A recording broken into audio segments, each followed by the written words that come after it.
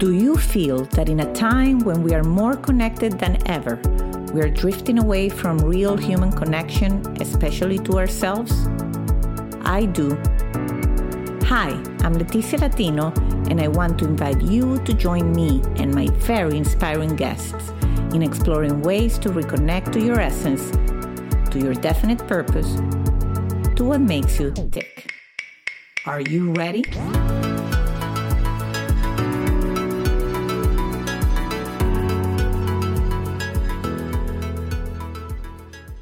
Hello, everybody. Welcome to a new episode of Back to Basics, Reconnecting to the Essence of You. My guest today is Daniel Fowlkes. He's a self-described enigmatic consciousness scientist. He practices and teaches his own ideology, which he calls synabolics. He has defined it as the science of the connections between consciousness and the physical world. He uses various forms of meditation, physical training, and psychotherapy techniques to improve the quality of consciousness of an individual to help improve their physical, mental, and spiritual health.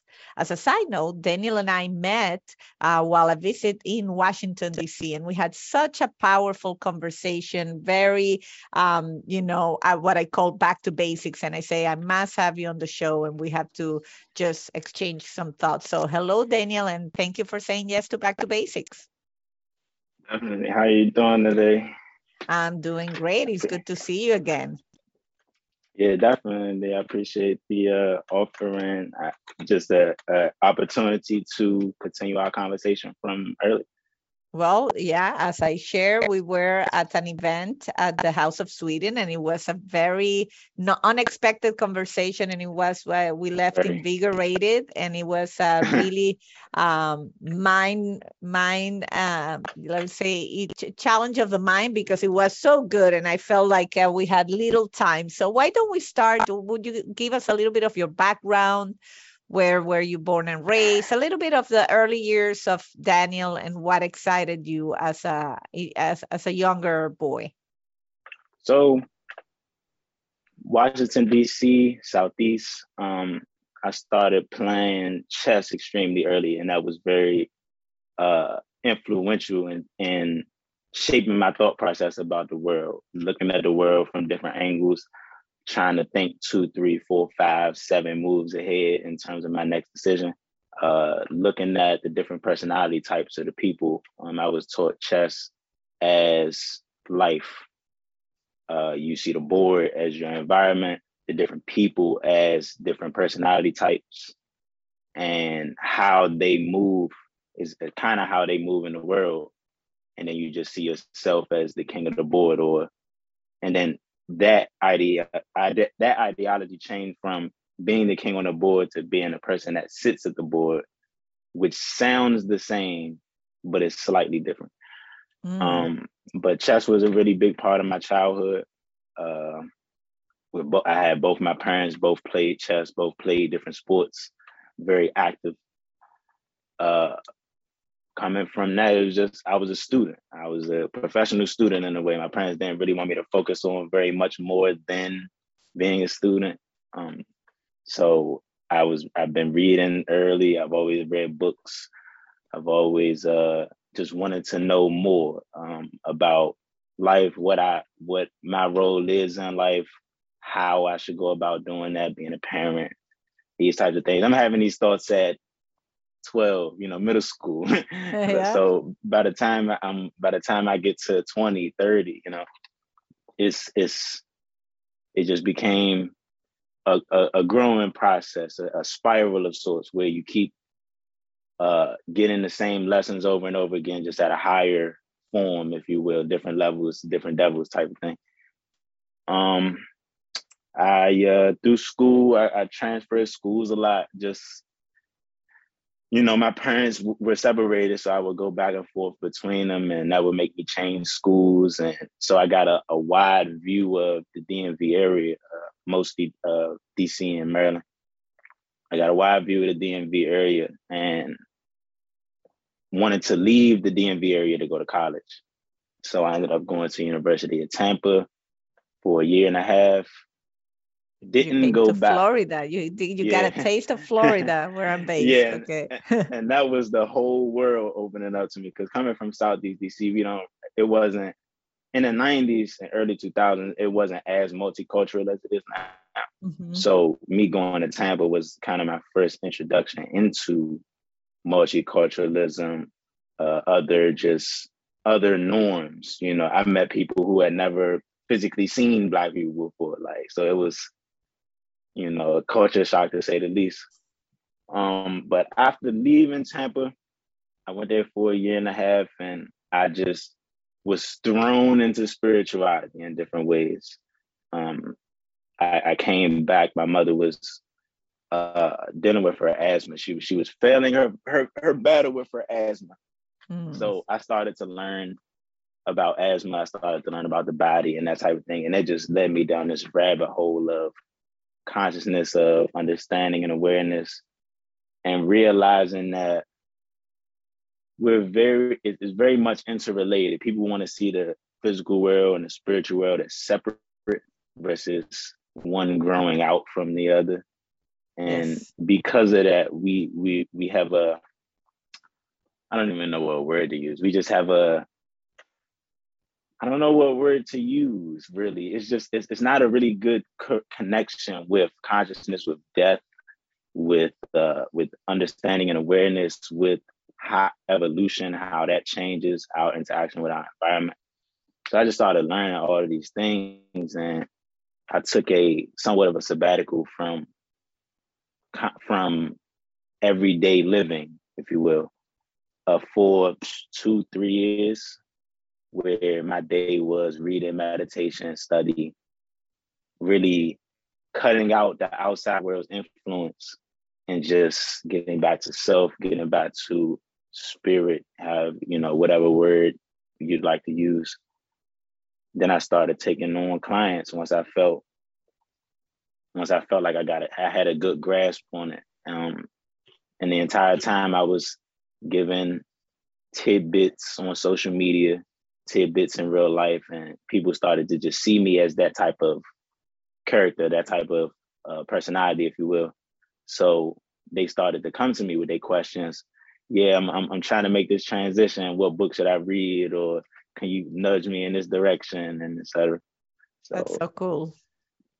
that's where we are now, where I'm just building that out more into something that can affect more people versus just me doing one-on-one all the time. And while that is great, it just doesn't allow me to reach as many people just because of the time constraint. So I'm changing how I'm going about that.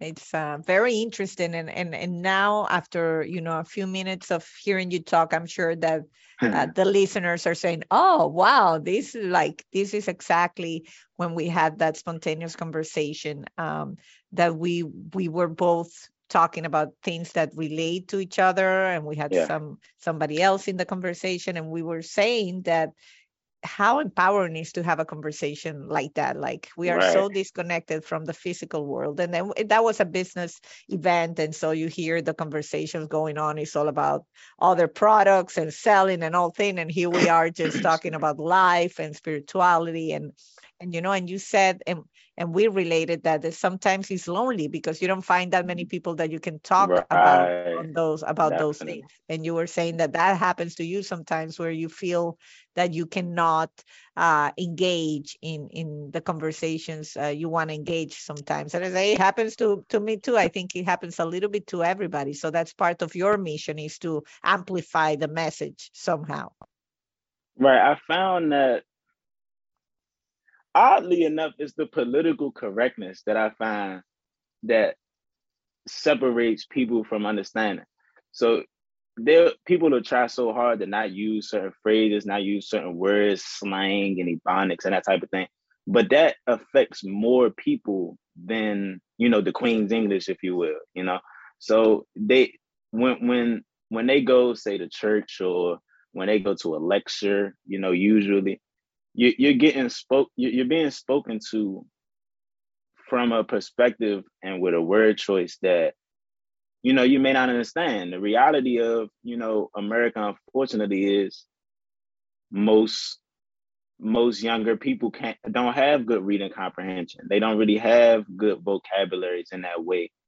So, you go up and you're ready to, say these findings that you found, and you have all these terms, and you're speaking in certain ways. It just doesn't really click with most people's mind. But what I found was, as I stopped trying to do that, and I used my slang and ebonics, and I started using curse words, if you will, whatever words needed to be said to get the message across.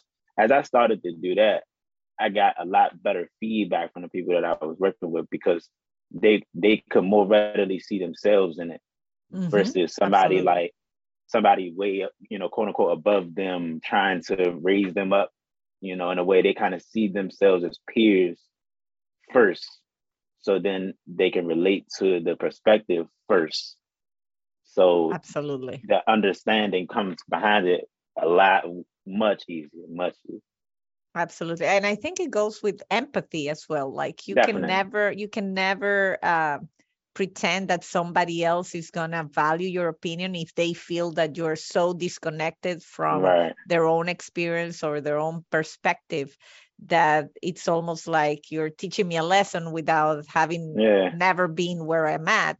And I Right. think that's where your point of view is very valuable. And we talked about this right before we started, like Right. what's the tone of the podcast? And my answer was, be yourself and be Be authentic. I authentic. think that goes a long way.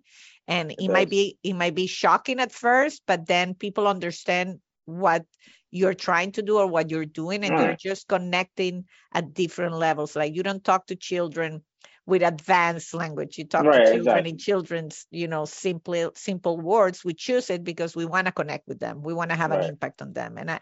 I think it's powerful what you're trying to do, because you understand there's people that need that connection, uh, Definitely. and you have tools and language that you can use to connect. Definitely. And I think that is great. And so talk to us a little bit about the science you created, or which you called thinabolics. Tell me a little bit more about that. So synabolics, the term itself, is a combination of two words: a synchronicity or syncing, and the suffix of bolics, or just the creation of. So the goal is, when we think of anabolic, catabolic, we're just thinking about changes within the body and that type of thing. So I wanted to put those two words together, in that living a holistic life means that you're taking accountability for each small part, knowing that it will reflect and refract in different areas. And basically, what that means is, anything you do in one aspect of your life is going to bleed into other aspects. If you're lazy about your schoolwork, you'll probably be lazy about your actual work. You may be lazy about your relationship. You may be lazy about your self-care. You may be lazy about anything. And that's just an example.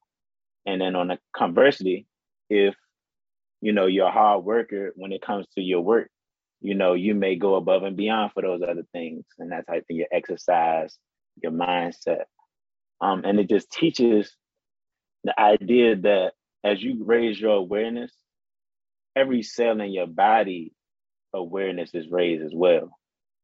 Mhm. So you're teaching your cells the same way you're teaching your brain, and that follows you. That follows you into the world. That follows you into your personal time. And with the heart and mind being somewhat of a antenna, satellite type Mhm. deal, if you will, you kind of put that into the world, and then other people who are vibrating on that same frequency energy, is just, you think of it as coincidence, but it's actually a whole lot more math and science that's actually happening that people just don't think of. It's just not a part of our culture to say, my energy caused this reaction to happen, or my energy caused me to meet this person, or how I'm thinking about the world manifested this into my life. These are phrases that are becoming popular now, but you know, for as long as I can remember, it's always been about just, happenstance or coincidence or, you know, God's plan and these types of things. And my concept of all of these things are more in line with conscious awareness and probability than it Mm-hmm. is some external thing that you have no back and forth interaction with. People just see that interaction as one-sided, where the environment puts itself upon you and you have no power or no pull, if you will, on that. And I've come to learn that the more you know and the more that you attempt to execute through your intention, you end up increasing your probability. That's the best way to say it. You Mm-hmm. increase your probability to make the possible thing happen. So the pillars that I more or less stand on is intention, possibility, probability, preparation, and execution. I love it. So, but all of it starts out with conscious awareness of what it is. You can't solve a problem until you identify it, or even identify that a problem even could happen. And that goes all the way back into being humble and self-awareness and self-perception. Just trying to understand yourself. What do you want? Who are you? What traumas have you been through in the past? How did they manifest into defense mechanisms and your parents' karmatic debt and that type of thing? Having to learn these things, it used to be a part of culture. We used to teach, children astrology. We don't even learn that until college if we do, right? We used to teach children biology because they had a body. The idea of speaking to them in lesser tongue is a modern day concept because a child is a sponge. If I teach my son's 4 years old, if I teach my child a 4-syllable word, 5-syllable word, he didn't know it before the same way I didn't know it before I learned. But the difference is he has no frame of reference. So if I give him that original frame of reference, if I called him in here now, he would be speaking in words and Yeah. sentences and things, and people would be like, "Oh, he's 3, he's 4," like it's just not normal. Just because how I think about the brain and consciousness and awareness, it's like give it to my phrase now is I don't want to give you too much, but I don't want to take anything from you. Mm-hmm. When I go to explain Yeah. things, Yeah. Yeah. Yeah. where it's like I don't want to talk over your head, but at the same time I don't want to talk too low, and then you're thinking that I'm speaking down on you. So it's been very interesting to try I to I figure that def balance out. Yeah, no, I believe it, and that was gonna be a next question because it's a challenge. I think once you I like to say when you're paying attention to your attention, like that's the first step. That's yeah, fact. It's paying attention to what you're giving attention to, Yeah, and that it's really, I think, how you kind of start that awakening in people, and how you can prompt people to awaken. But as we spoke when we first met, it's hard because everything you say like resonates with me because I'm on a same path and I like to read, and so that's right, how we connected, and we had a great conversation because we kind right, of see eye to eye on all these concepts about intention and all these. The challenge comes when you see somebody that wants to kind of change their situation. they right, they, they say they're ready, they want to change, but you can tell they're not paying attention to their attention, and they are right, really like not focusing intentionally on things that can really create that shift. So right, I'm curious to know, like, that's okay. Let's say I'm a potential client and I'm like, right. everything you sound good, but I'm stuck. I don't know how to move from where I am, and I'm not Mhm. there yet. What would you say? So this actually happens to me a lot because the people who come to me, they know that something's wrong, but don't know what's wrong and don't know how to fix it. So that happens a lot. What I find is I try to resonate with them on something that they actually care about already, that they may already be doing most of that thing either right or with intention at the very least. So then we start from there. So like I said about chess, I learned chess in a way that resonated with me because I'm already a psychological person. So it was taught to me with psychology in it, embedded in it. The same thing I would go with a client. I would see their interests, the type of things that they're into already, and then try to weave growing in that into growing personally. That's one thing I find the most helpful. Second is I try to do things that everybody does. So we talk about diet, the things that we eat, the music that we hear, the things that we see. We talk about the different things that everybody just does. And we try to create discipline around something easy. So whether that be, whether that be instead of, for a couple of days out the week, instead of listening to music as a background noise, you might put on a binaural beat or something.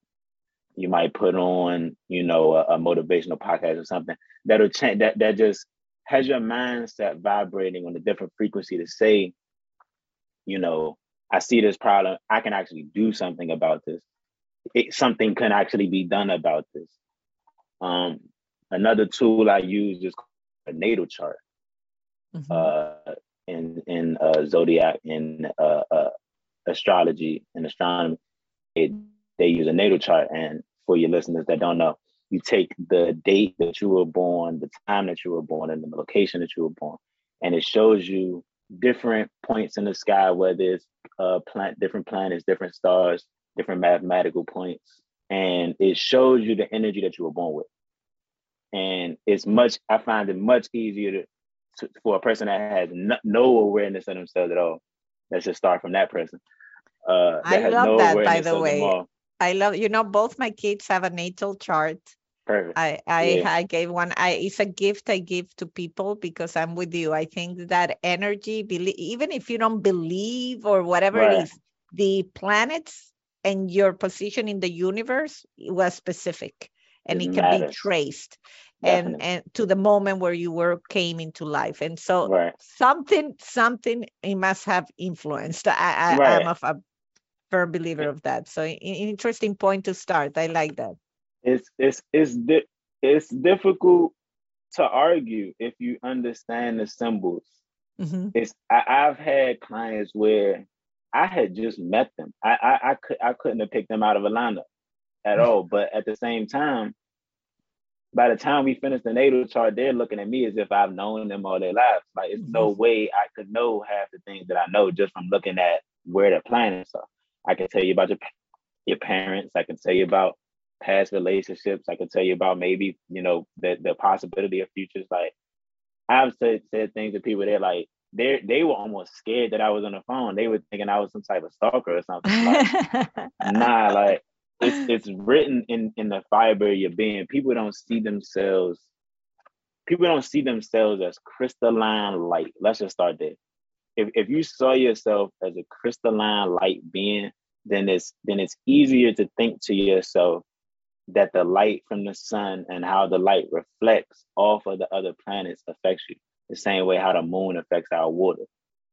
If you're 80% water, you would think that the moon that's also shifting the rest of the water is also shifting you in a way. So it's just about consciousness. Do you understand that these things are real, first of all, and that they exist and that they affect you?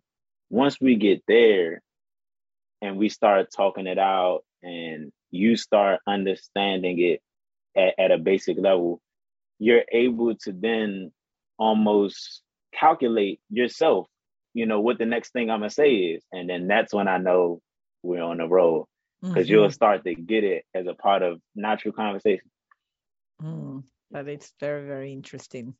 Natural conversation and just, like I said, resonating it into something that they're already into. Somebody likes sports, I have different references that can show you, okay, the correlation between how you think about sports, how you think about yourself, how you go about solving a problem, how you go about perceiving a problem should somebody tell you, your interaction with people. You can just tell anybody who's a fanatic or a hobbyist at a thing that does something with, with their own intention, with their self, and they put themselves into that thing. You can see other aspects of their life embedded in them doing the action of that, whatever it is. Mm-hmm. So whether you're driving on the street, if you're driving and you see somebody who, they may put on their blinker, but they don't ever take the lane. Mm-hmm. Okay, well, you may not be as decisive of a person. You know what I mean? Like just small things like that.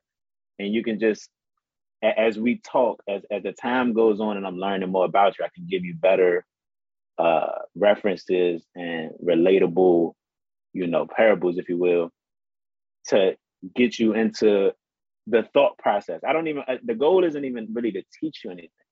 It's just about to expand your thought process and expanding your ability to critically think and calculate. And that it changes people. It changes people's whole lives. It changes people's whole perspective base. And I find that it sticks more when you don't give them the answer. Mm-hmm. Like let them come to the answer. Like if I'm just asking you 30 questions, by the end of it, you'll Yes. come to the answer on your Yes. own. And then I find that sticks much more than me just saying, the answer to number one is A. The answer is number two is, Absolutely. whatever it Also, is. because the person has to answer. So the Right. fact that they're putting it in their own words, in their own Right. voice, now Exactly. you're committing to it. Now it's Right. not this guy or this person that told me this. Now it's Right. me saying it, and to hear it out loud in my own voice has already a changing effect, I believe. It does. It does. I find that the voice, the thought process is one, but the voice is definitely next, Hmm. long before action. Hmm. It has to be a visible sight in your mind. The whole, if the brain can conceive and believe, it can achieve type of thing. You have to conceive of it first, think about it, have a visualization in your mind, feel the emotions attached to it, be able to take words and describe it, then vocalize it all before you've even moved. And it's a long process. I'm sure that you have people saying, well, I'm doing everything right. I'm definitely more awake than I Yeah. was before, but Right. this nothing is changing. Like I see changes here and there. They say, but this is a long process. So that speaks to the side that most quote unquote spiritual people don't speak to. And that's why I feel like I have different results. Um, there's a shadow side to it all. So Hmm. this whole conversation we've been kind of talking about like enlightenment and Hmm. light and bringing things into the light and that type of thing. But there's also a shadow self, or what some psychologists would call just the self-conscious or unconscious. It's the brain is constantly recording every stimulus. We're sitting here now, but you hear a car outside, you hear a bird chirping, you hear, this and that other conversation. You hear whatever you hear. You see, we walk outside, we see this, we see that, and our brains are like doing a rough filter, if you will, to try to keep you paying attention and being able to survive and keep yourself healthy in a way. Um, though that stimulus, like I said, is roughly filtered, but your subconscious still keeps it all. So say you had a traumatic experience. Okay, you may have had to wake up next day and go to work. You didn't really have the time to really focus on it and dive into it. What lessons was I supposed to learn here? What could I have done better? Self-reflection type of thing. Most people don't even have the time, let alone take the time for self-reflection. So you do that 10, 15, 20, 25 years. There's all of this mush, if you will. There's no other word to use. There's Mm-hmm. all of this mush that's just semi-filtered through the self, and that plays out as random occurrence, as quote unquote random occurrences. But if you track them the same way how you go to a typical therapist, or a good therapist, if you will, a typical therapist, and it tracks back to the root cause, there's always a root cause Mm-hmm. to any situation that's going on. And the quicker you can find that root cause, the quicker we can figure out, okay, well, maybe if we shift your perspective on this, you see it differently. And our brains work in such a way that the neural pathways become stronger with emotional content. So if you have a traumatic experience that also elicited high emotion, then it's just a stronger brain Mm-hmm. cell. Mm-hmm. So then we have to go in and figure out, okay, can we create a new pathway Mm-hmm. to that thought, or can we eliminate that whole thought process altogether because it doesn't really fit the reality that we're living today? A lot of times we create defense mechanisms that help us survive in the moment, but then as time goes on, those defense mechanisms actually become our walls, our prison cell, that kind of keep us really in the mindset of when we had the trauma. You can have a trauma at 16. You have a person that's 40, 50 years old, still living out that 16-year-old trauma, Yeah. still living out those defense mechanisms. And you're sitting and you're like, it served you when you were 16, but today it's keeping you from being you in a way. Yeah. You're not even yourself anymore. And I find that point, when people get to that point, they're like, oh yeah, I remember being bullied for this thing. Or I remember, my parents said this to me and it made me feel this type of way. And I just kept it. It just becomes a part of your self-perception at that point.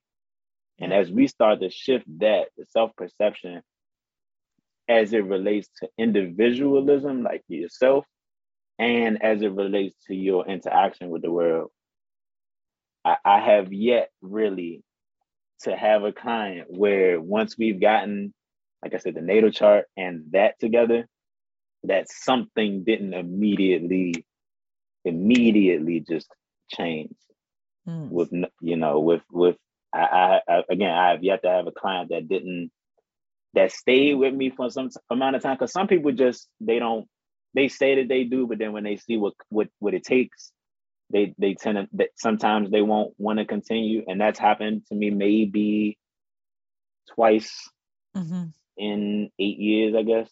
Okay. So, it doesn't really happen very often, but when it does happen, it's usually a person that they feel that their situation is so insurmountable.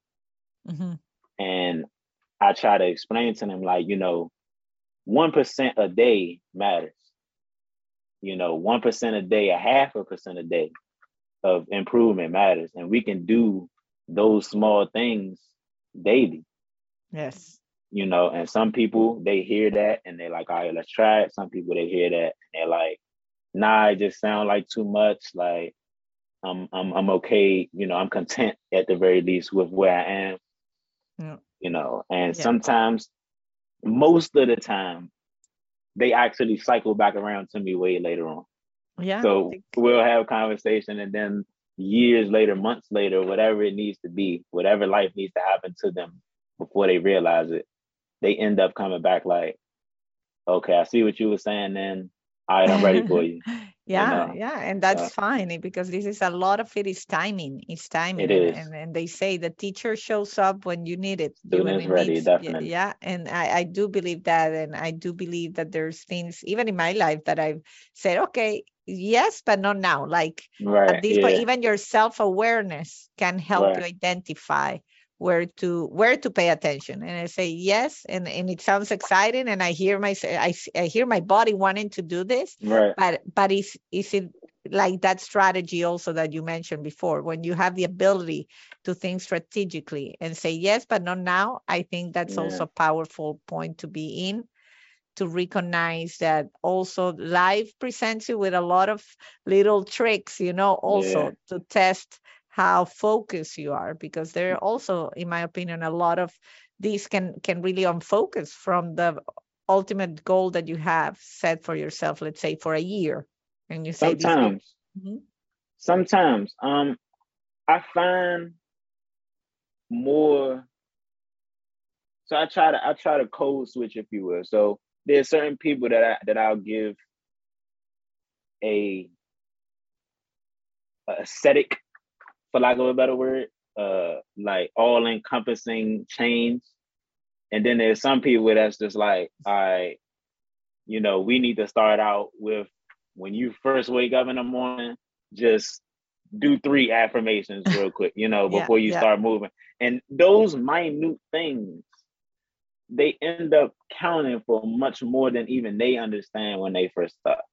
yeah. So I try to just figure out, what interventions I can give to each individual client that just resonate to their specific situation. Because some people can't make super aesthetic switches and change everything, go take everything out the refrigerator, go to the store. But there's certain situations where that's just not feasible. It's not as credible to do in that way that quickly, and that's fine. When it comes, especially as it relates to my entrepreneurial crowd, Hmm. my business minded folk, people who, even people who go to work 9 to 5 and they just had a schedule out. It's like I find that those people, is more about pragmatism. Can I involve, or can I change this in my day to day without it really shifting my day to day? Can I say, okay, well, I already eat 3 times a day, and I used to eat here, here, and here. Can I just make small swaps instead of, a whole big change, or, just trying to figure out what interventions we can make on a minute level that will cascade into bigger changes. Mm. Right. The And that, goal isn't to change an individual in one day. That's kind of crazy. absolutely. And we've spoken a lot about, the individual, but I think at the end of the day, the goal is to change as a society. And Hopefully, and then most of us, even on this path, we are not that bullish on that idea, because we see that it's harder and harder. And when you think like the yeah, pandemic was a ray of hope, because you saw people like embarking in, a lot more personal growth and all that, then you have other, stay day-to-day affairs that, even the war in Russia and Ukraine, things that are happening in the yeah, world that really get you a little bit disappointed in the way, like, is the world ever going to realize that it's not right. through fight and war and division and all this that we're going to achieve great things? It's embracing love and unity and all these things that people think they're cliche, and it's like, oh yeah, whatever. So I have an interesting viewpoint on that. All right. Um, I think I think we're living in a situation where we're living in life right now, and we're seeing corrections. That's the best Hmm. way I can say it. Where we've had a history that has so much inequity and just unfairness, just around the world in different places, and we have powers, that be different countries that want to put their will on the world after the fact. So you have a if we want to talk about slavery and that type of thing, and then people get out of slavery, and then the the integration of that into the world, while the whole world is seeing this group as a certain thing, them getting out of that is a process. And then other countries dealing with it that don't have the same type of freedoms, if you will, are going through that process. So us being such an interconnected species in that way, I think that just like in mathematics, you end up with a correction eventually where so many different things have to happen to course correct.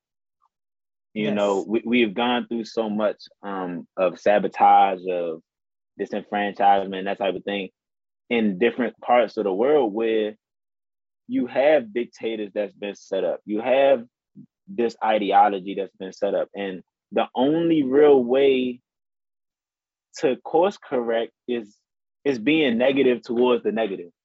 Mm-hmm. You know what I'm Mm-hmm. saying? A negative Yeah. times a negative is a positive type of thing. Yeah. So you end up in a world today where riots, wars, this and that is going on both sides, where you have conquerors that are trying to take over things, but then you have people that are trying to take back over their self, self just defining. They're able to define themselves in their life and that type of thing.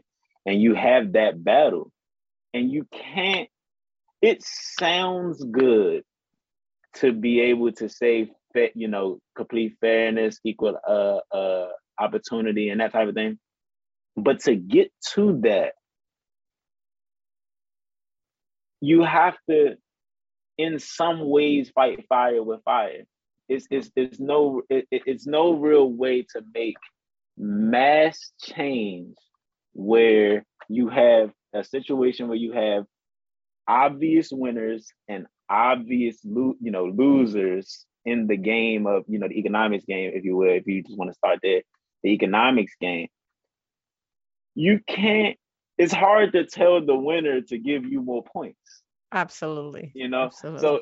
because of that, people that play sports, we have somewhat of a clear understanding of, you just gotta keep fighting it out, until 000, until the clock says zero. You still got time. And for the people that's like us, and we're having this conversation, we can see and we can think about things from different perspectives. It's really up to us, like, to come together and come to an idea that works. That works. It's not a real way to say it. That works. What you find is a lot of ideals where it sounds good in theory, Yeah. but in terms of getting it from there to here, there's no real way. There's no real stepping stone way to get from one side to the other without, like how you said, like a war in Ukraine or something, or whether it's like, you know, a gang that says they want sovereignty over their own land. So if America will come, say if America, for example, go into a country and they want to establish democracy or whatever the case may be, but then the people there are like, we're good the way we live. Yeah. Who's right? We live Absolutely. here, you don't.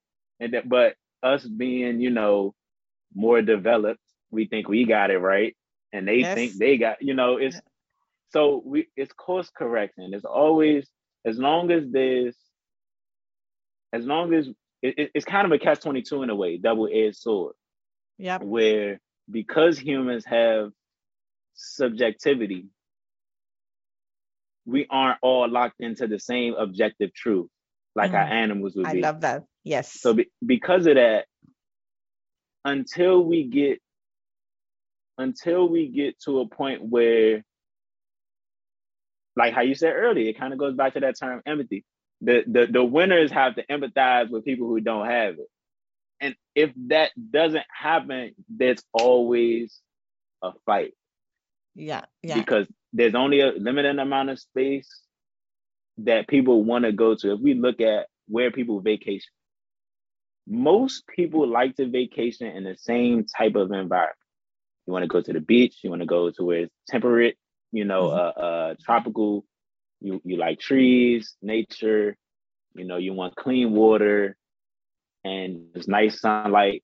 Just in a calm, cool environment. Most people want that. Mhm. But when you end up in a situation where, like I said, when you have the history that you've had coming into today's world, you get people that say, okay, I want a vacation, but I don't want to see this. I don't want to be around this. Yep. I don't want to, share even space with this.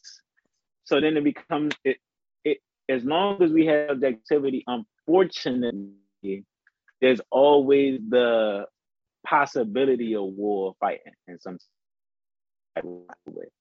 And it's Abs- gonna play itself out, unfortunately. And Absolutely. what do we do about that? What do we do about the fact that people have differing opinions? Because that's a good thing. It allows us to innovate, allows us to be unique and have our own unique expression. But at the same time, because of that, we can disagree. So because we can, and males especially tend to settle their disagreement with aggression or physical aggression, you kind of always gonna have that. You know, you kind of always gonna have the rotten fruit. You're always some rotten fruit somewhere. You know, it sounds good that all fruits get eaten, and you know nothing gets wasted, and you know nothing has to die. Like, it sounds good in theory, but you know, a lion and a gazelle. A lion is chasing a gazelle. This is one of the examples I like to give. A lion is chasing a gazelle, and both of them are asking God for help. Mhm. Who's right? You know, should the lion get the help to eat that day, or should the gazelle get the help to live that day? Like, it's very hard A great example. Yes, it's very absolutely. hard to knock war or battle or competition. It's very hard in theory and practice to really knock that out, because of that. If I have to eat, something else has to go. And if they want to survive, you know, Yeah, so yeah, absolutely. And it's a difficult problem. the concept that helped me a lot. I don't know if you're familiar, but probably you are because we like the same stuff. Carolyn Mice, and she's a great mystic teacher, and she defines the difference between universal truth and true. Mm, And yeah, that was so helpful for me when I first heard that explanation. And she says it, but I invite everybody to look it up. But it says that universal truth is something that is truth, is a truth for everybody, for for the everyone. universe. Right, We die, we are born, and we live. And we are born right, and we die. That's a right. universal truth. Universal If truth. we don't eat, we die. We Universal die. truth. Like, Universal truth. that's a universe. Then a true statement can be true for different people, Right. and it's the Different people, same different eras. same experience, Yeah, but your truth is different than mine because right, we come from different set of circumstances, different. That right, doesn't make it not true, but right. it's not the truth. The truth. And Eh, so I think when you base all conversations on, like the universal truth is nobody should die violently. I right. think You very know, few people, I mean, the person that says, no, we should, that then that person really, it's probably an right, outcast, but the right. majority would agree The that's a universal truth. right, And so I think that when you put it like black and white like that, it starts even when in my own arguments, I argue different since I heard that, because then I right, say my true statement, right. not Yeah, someone else's true statement, and we cannot right, convince others based on true statement. We can maybe convince them based on universal truth. right. And that's that differentiation that you made between universal truth and like I said, I call it subjective truth, is just is most of the problem. We Yes. don't really learn People don't really learn universal truth anymore. A lot of what's being seen as universal truth is actually more closer to educational indoctrination than anything. You having a belief system that somebody else believes, and then they teach it to you, and then you teach it to your kids. That's more what we see than let's start at universal truth and work backwards. You know, Absolutely. we end up working towards universal truth as we get later on in life, instead of, okay, teach the children universal truth and then they'll figure it out. Right? It's to me is it's one of the things that make humans so perfect, that we're able to see things beyond the obvious. Mm. You know, beyond, like, what it is. You can take a butter knife and turn a flathead screw. You know what I mean?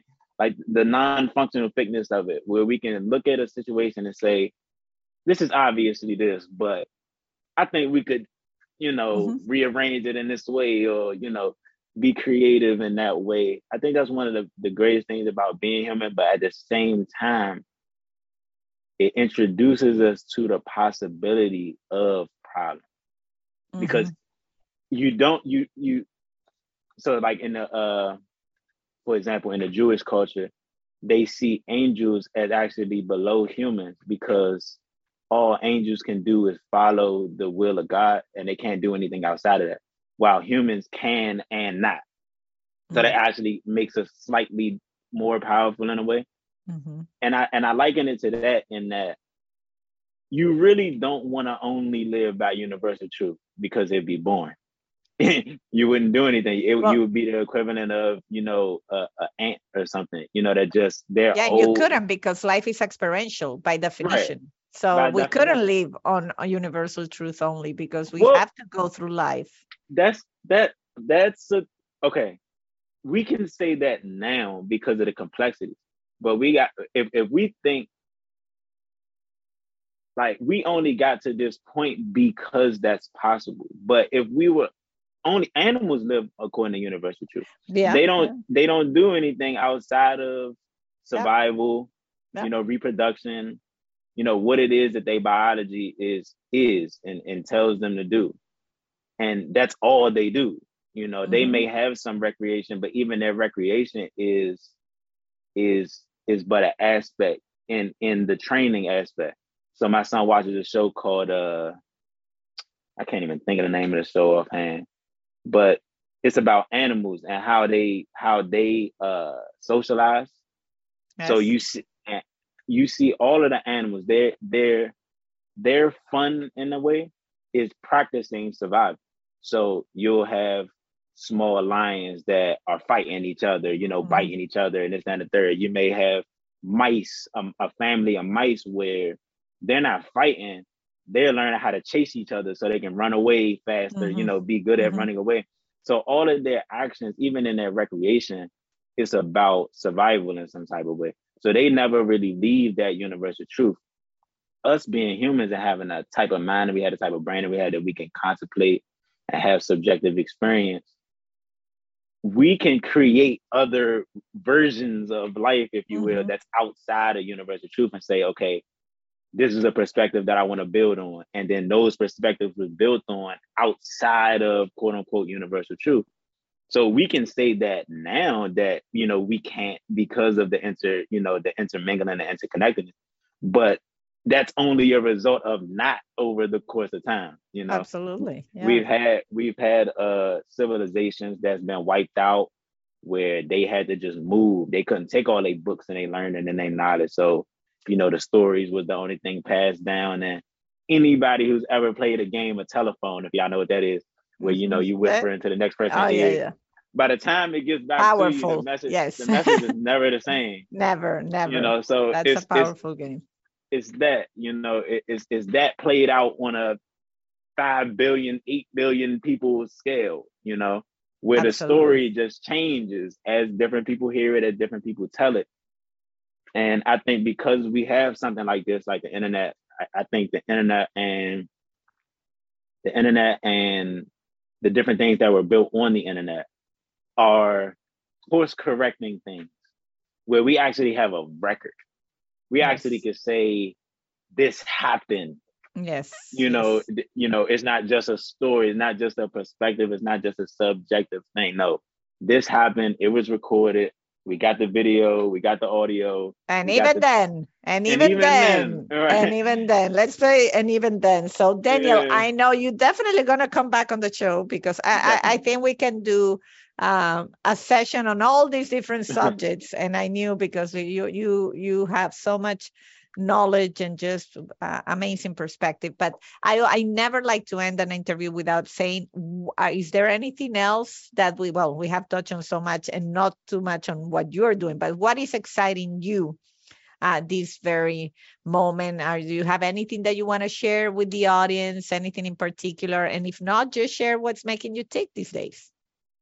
I could go with what's making me take these days. I've leaned into music a lot. I've found that music and dance and that type of thing really resonates with people cross culturally, cross language, cross a lot of different things. But yeah, music is what's making me take these days. I'm realizing that people listen to music almost more than teachers, more than lecturers, more than most anything. And they take their cues about their views of the world. I'm seeing that music artists are like the modern day prophets. They're able to take the world, make sense of it, verbalize it in such a way that elicits emotion. Mm-hmm. And what I'm seeing is the people who are doing the the most musical, or the music that's being pushed the most, isn't the most enlightening, or isn't leading them down the direction that actually people want to go into. You're seeing a lot of I would call it reality song, reality music, in that they are talking about their reality. But at the same time, if you only give one perspective of that reality, then the thought process is only going to go in that way. So Yeah. I want to come in and give a different perspective of, you know, the world, what we should do about it, how we can be moving. Um, I see that as very powerful because it uses it uses both sides of the brain, and everybody listens to music. Everybody listens to some form of music, whether it's your cultural music from where you're from, whether you're just online and you're seeing what's popular. You have friends that listen to music that's on the radio. The entertainment aspect of things, it's almost needed. Like it's needed with all the podcasts that's coming out, that's replacing radio in a way. Mm-hmm. Mm-hmm. You have different ideas that are coming out on different platforms, and everything uses some form of music to just elicit emotion. So I'm diving more into that these days, more into music, more into understanding music theory. Like that's what my study is now, like relearning the piano, um, Awesome. learning the guitar and different wind instruments, and just understanding music production and engineering.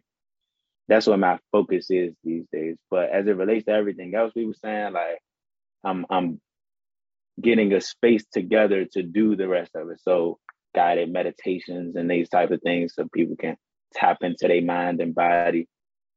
Places where we can go over natal charts and astrology for individuals, yoga to different degrees, and the training to different degrees. Again, to get the mind more in connection with the body, you find that the better that connection, the better the mind actually works, even Mm-hmm. when it's just contemplating. So, we do our yoga to connect ourselves to ourselves and to light, which is a whole other conversation. Yeah. And the more you do it and the deeper you do, not even the more you do it in terms of times, like the amount of times that you do it or the amount of time that you do it, it has less to do with that than it does your intention and how much effort you give on each session. So I'm trying to find. I'm looking for a space to do that somewhat full time, to get people to give people a safe space to do that in. But those two things right now are really taking up the bulk of my time when I'm not, being family man. Um, Oh, that's great. That's, you I know, think it's exciting things. And I for sure will share, in the show notes where people can find you. I know you have an Instagram account. We'll share some yeah, notes for people that want to check you out. But for right, sure, I know this is not going to be um, one-off interview. I think you're going to become yeah, one of definitely. those guests that come in by from time to time, because you do have incredible perspective. So I thank you, Daniel, for your time and for being part of this episode of Back to Basics. I thank you for the invite, and I'll definitely return. When the time works out for us. Absolutely. Well, everybody, thanks for joining, and until the next episode. Bye. Bye-bye. Peace to you. Thanks.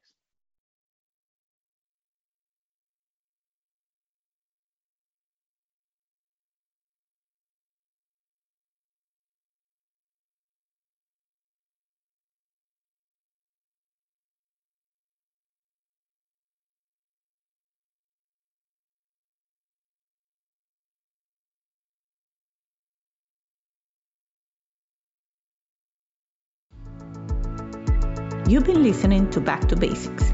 You can follow us on Instagram and Facebook. If you haven't yet, subscribe, rate, and review this podcast on Apple Podcast or any of your favorite streaming platforms. This is the best gift you can give us. Join me next week for another Back to Basics conversation.